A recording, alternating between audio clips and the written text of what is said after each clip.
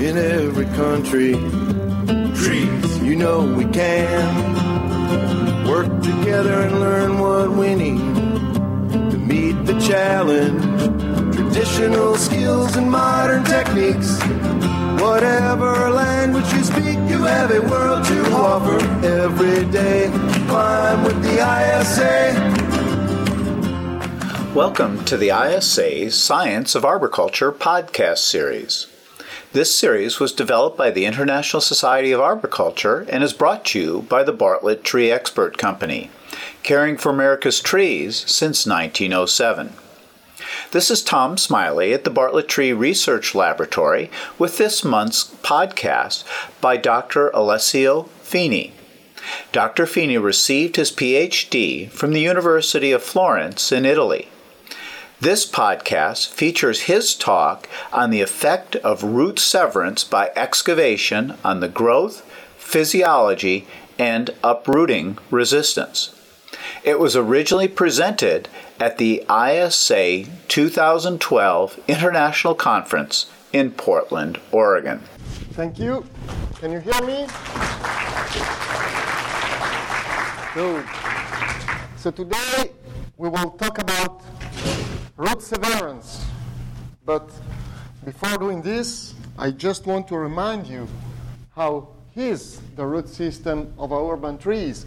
And we know it to be very shallow, with 90% concentrated in the upper 70 soil centimeters, and laterally very spread. It can extend up to 4 times beyond the drip lines. So proper urban design is required to allow tree roots to grow and to be sure that they have enough room for growing and doing their function. But that's not very easy in the urban environment, as trees in cities are subjected to intense conflicts with all kinds of built environment, including roads, sidewalks, and maybe most important, below ground services and infrastructure. That was very difficult, that was very impacting in the last decades when the advent of optical fiber and cable television required 1,000 kilometers of new trenching, and most of them were done exactly next to the trunk flare. So construction activities can lead to extensive root damage. You can see in the picture that with just one trench, we can remove up to 50% of the root system of a tree. However, surprisingly, in most cases, we do not see anything until years have passed after the damage has been done. It may take up to 8 years before visible symptoms occur and before trees show the first symptoms, including dieback and, of course, tree death. Very little attention has been paid up to date to what is happening to the tree during this period.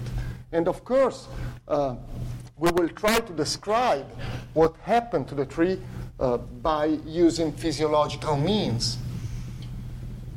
Another consequence of cutting roots, as other speaker told before me, is that tree can lose their capacity to stand and uproot. So how to avoid this kind of damage? Maybe one of the easiest methods is to define a protected root zone all around the tree, and this root zone should not be excavated in any case. There are several methods to estimate the minimum radius of the root zone. Here's one that reported in the tree owner's manual. It just says that the radius of the protected root zone should be equal to the diameter in inches multiplied by 1 for young, healthy trees, or by 1.5 for mature or stressed trees. Thus, we get the radius of the protected root zone in feet. Another method developed by Fini in 2005 considered tree age and species tolerance to root severance. And based on these parameters, it defines a coefficient. And by multiplying this coefficient per stem diameter, we can get the minimum radius of the protected root zone in meters in that case.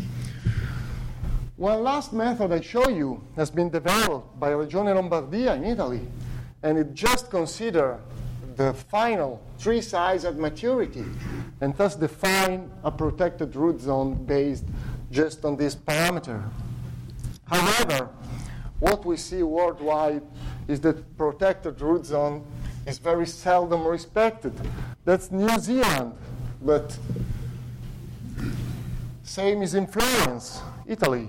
Another case from Italy, close to Como. Look how many roots were severed in this picture. But US are not better. Nor China it is.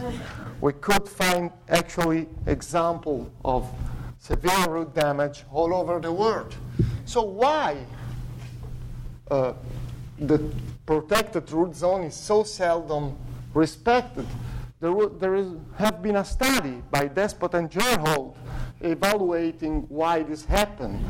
And their conclusion is that one of the major barriers to the use of tree preservation technique is that arborists can choose or influence the use of tree protection technique in less than 50% of cases. So also, arborists are consulted often once visible symptoms appear on the tree, but maybe that is 5, 6, 8 years after the damage has been done, and this may be too late.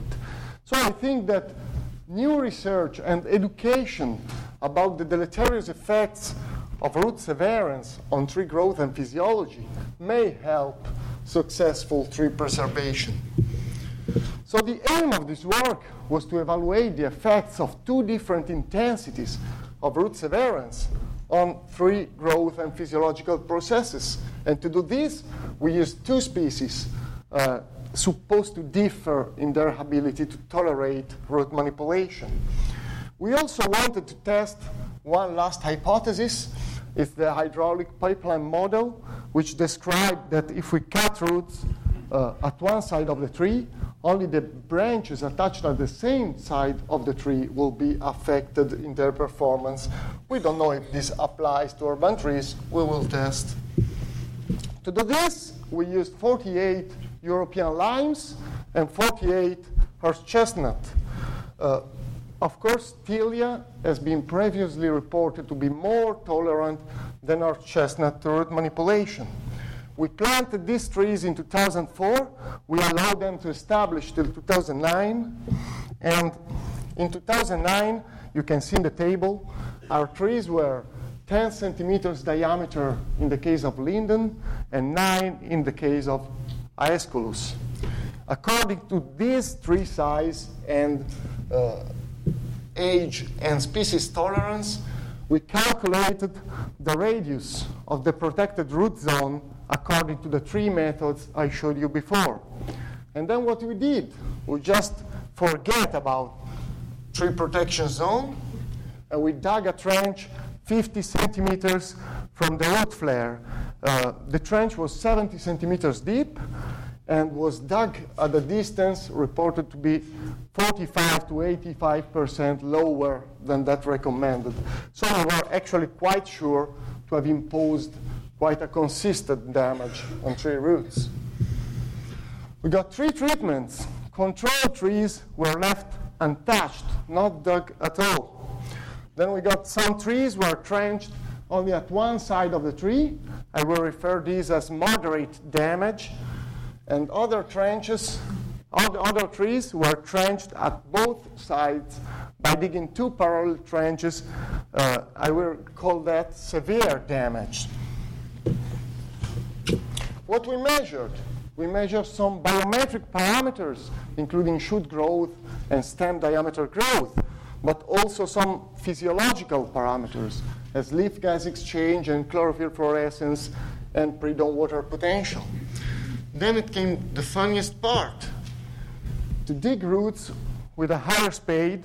That was very hard to do, and we finished all filled with soil everywhere. But this dirty job allowed us to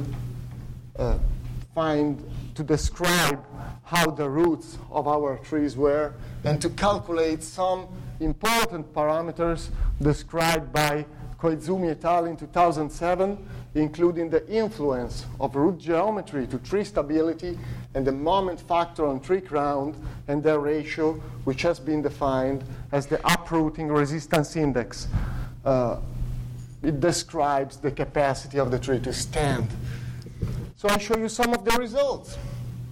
But first, unfortunately, I must tell you that the 3 years after we did the damage were quite rainy in northern Italy.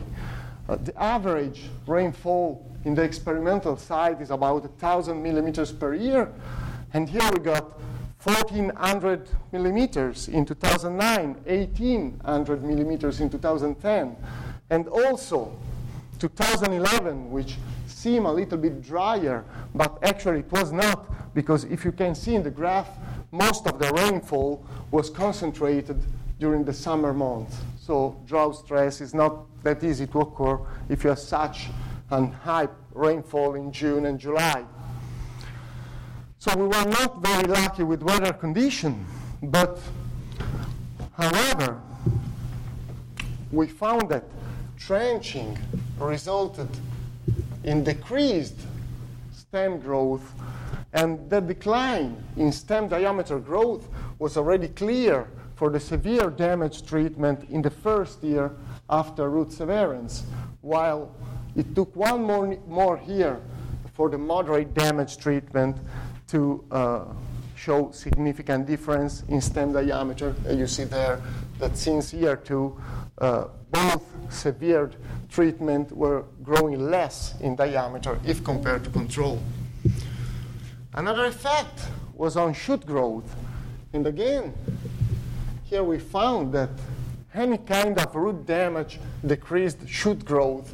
And we also found significant species per treatment interaction. I show you here. You can see that in linden, the more tolerant species, any degree of root severance resulted in similar decline of shoot growth, while in horse chestnut, shoot growth was directly related to the intensity of the damage done. Results of the 2 years are very consistent and show that even 3 years after severance, growth is still reduced. So nothing new so far. We just found that consistently with previous work, cutting roots reduced shoot growth. But why did this happen? Is that just compensative growth? I mean, we cut roots, the tree feels it, and it just wants to recover its shoot-to-root ratio. So it allocates more resources to the roots and grow less in the shoots? Or is that because it's actually experiencing stress? So to answer this question, we evaluated some physiological parameters, including the pre-dawn water potential I show you here. And what you can see in this graph is that cutting roots led to a steep decline, at least in the second year after trenching, of pre-dawn water potential, especially in the severe damaged. Still, 3 years after trenching, significant difference despite smaller in amplitude, but again, 2011 was characterized by summer rain, so this may have helped the trees. But again, significant differences are clear, even 3 years after the damage was done. So what happened to a tree when it feels that its pre-dawn water potential is decreasing? It really feels it's losing water, it's dehydrating. And to avoid this, trees have a very easy way to try to save water, which is closing stomata. Closing stomata reduces water loss by transpiration, as you can see here in the graph. The effect was very significant for both species and for all intensity of root severance. But what's really striking is that 36 months after the damage was done, still trees did not recover their transpiration to the level of control. So by cutting roots, we are actually decreasing stomatal conductance and transpiration for a very long time. Okay, the tree closes stomata, reduces water loss by transpiration, but also CO2 influx in the leaf is reduced because of stomatal closure.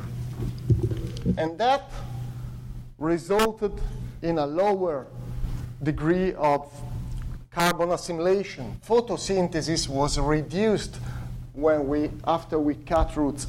And again, we see here that at least in the less tolerant species, the effect is very long-lasting. We had almost no recovery in both severe treatments in horse chestnut. Linden, which is something more tolerant, could partly recover, at least if cut just on one side of the tree. The decline in carbon assimilation invariably reflects some kind of stress imposed on the tree and on the photosynthetic apparatus. And to investigate how severe was that stress, we used a quite common parameter to evaluate stress intensity, which is the ratio between leaf internal CO2 concentration and external air CO2 concentration. Thus the CI over CA ratio. We calculated it over the 36 months after trenching, and we found that especially in the warmest month of the year, that ratio decreased. And this was particularly true for horse chestnut, and particularly for the severely damaged horse chestnut. We can see, for example, 24 months after trenching, a very consistent decline of the CI over CA ratio. What does it mean? Declines in this ratio indicate that stomatal limitation to photosynthesis prevail over metabolic limitation. And this is a very typical sign of a mild to moderate stress. Water stress, mild to moderate, result in very similar happening to tree physiology. So actually, by cutting roots, what we did was just to impose a mild to moderate water stress on trees. But we have to remember that these years were very rainy. These results were also confirmed by chlorophyll fluorescence measurement. We got just very little change in chlorophyll fluorescence value. FV over FM was always above 0.75, which is the threshold between healthy and stressed photosynthetic apparatus. Just once, in the case of severely damaged horse chestnut, we got values lower than 0.75, but then some kind of recovery, despite not being complete, occurred. So the take-home message about tree physiology is that by cutting roots, we are actually imposing a mild to moderate water stress on our trees. And the mild to moderate water stress is characterized by mostly diffusive limitation to carbon assimilation, moderate change in predawn water potential, and reversible change in chlorophyll fluorescence value. However, this mild to moderate stress occurred in years where healthy trees are actually not likely at all to be water stressed because rainfall was very, very high. Another different thing, if comparing damage following a root cutting with normal water stress, is that when a plant is mildly or moderately water stressed, we just have to water it and it will recover very fast. But that was not the case of our trees. Even when soil was plenty of water, values of transpiration and stomatal conductance were not as high as control. And this is probably because the limitation to the photosynthetic processes is not directly related to water availability, but rather on the capacity of the tree to acquire, to uptake and absorb water from soil because of root restriction. So it's very long-lasting, the effect. A recovery, for tree to recover is not enough to have a lot of water, but they really have to regenerate their roots. So what about roots? In this graph, I show you the root system of a healthy linden, undamaged linden. That was in 2009, exactly when we excavated it. And that's what happened to the moderate damaged trees, just losing something less than half of the root system. And that's what happened to the severely damaged trees, cut at both sides of the root flare. So here's a long undamaged linden roots, about 6.5 meters long. And here's what happened to roots that were severed. You can see the red line is where the cut was done. And then we see some kind of root regeneration occurring in the 2 years after the damage. But you can see from the picture how slow it is, how long time trees require to restore their root system to their original size, if that will ever happen. And the reduced size of the root system greatly impacted the uprooting resistance index. We can see that in 2009, immediately, a couple of months after the damage was done, the uprooting resistance index was reduced by 90% in linden and by 75% in horse chestnut.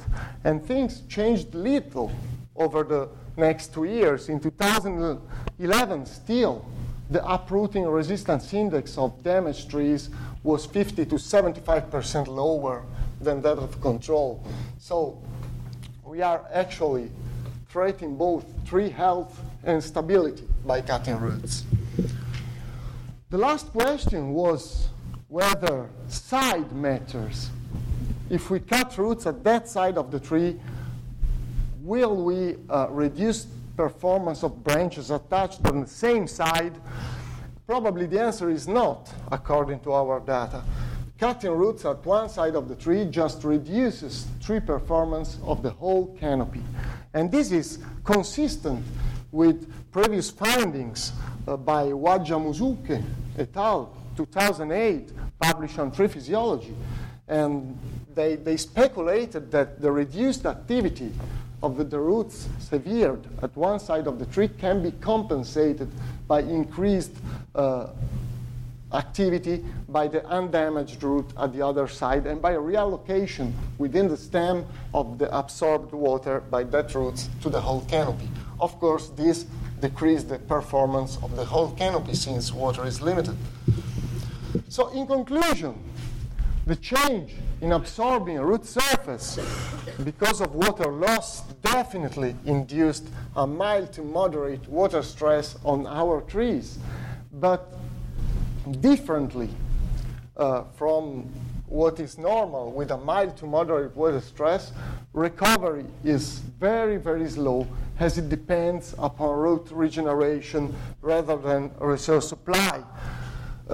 Also, the drought stress occurred in very rainy year, so when healthy, undamaged plants were very not likely to suffer from water stress. Tree can regenerate their roots. Fine roots regeneration starts immediately after the cut is done, but it's very slow. So the capacity of the tree to recover its root system takes a lot of time. And during this time, trees appear to be particularly exposed to drought episodes. Recovery of stability may take even longer time as the roots need to thicken and to become from fine roots to support roots to increase again the ability of the tree to stand. This study has some limitations, mainly two. The first is that trees were quite young At the time of the excavation, they were 25 to 30 centimeters in circumference. Thus, maybe mature trees or senescent trees may have accused a greater degree of stress. And also, the 3 years after we cut the roots were quite rainy. So we are still waiting for drier years to test photosynthetic and morphological performance. And maybe 2012 is a good candidate. And thanks to Tree Fund, we will be able to go on with the study. So to evaluate what will happen in the next 2 years. Until 2014, we will measure physiological and morphological parameters and describe tree behavior after severance. Of course, to do this, we had to thin our experimental plot as the crown was starting to touch and shading each other, and we do not want that. Another thing we would really like to test, since we found a very significant difference in the calculated uprooting resistance index, we would like to put it in practice and try to pull the tree to evaluate if the theoretical decrease in stability corresponds to a real decrease in stability. So, how to avoid root damage and to preserve tree health and stability? There are several methods. The easiest, I already explained to you before, is to define a protected root zone and not to dig it in any case. But that's not always possible because, as we have seen before, trees in cities are often as a very narrow space to live in.